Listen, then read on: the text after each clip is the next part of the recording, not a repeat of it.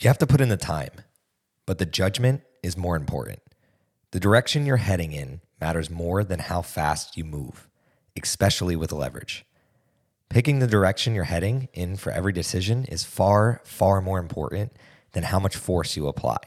Just pick the right direction to start walking in and start walking. Naval Ravikant. Everybody wants it now.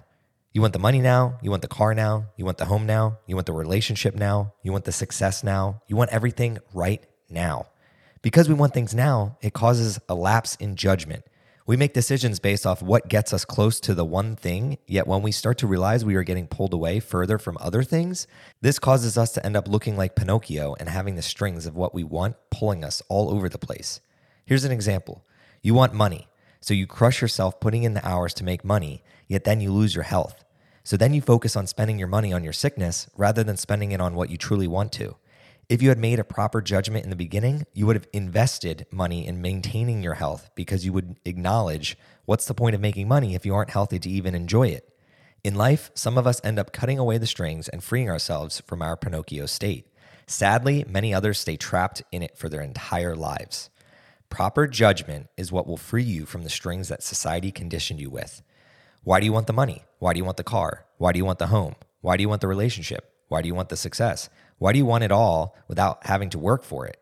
Your judgment starts with asking yourself why in every scenario of your life. For me, why do I want money? Well, it's going to give me time freedom that allows me to spend more moments and make more memories with myself and those I love, to give back to my communities and to gain more knowledge of our world. Why do I want the success? To answer this, first, my or your definition of success needs to be made. Success to me will look different to you, and success to you will look different to many other people around you. I will not tell you my definition because I do not want to cloud what you believe your successful life looks like. Hint, go write down what success looks like to you. Why did I choose to answer those two yet not the others? Because the other questions in life sort themselves out when you can understand what success looks like to you, as well as why you need the money you strive to make. If you make wise judgments around these two questions, every day you can align your decisions, judgments, to take one step closer on your path.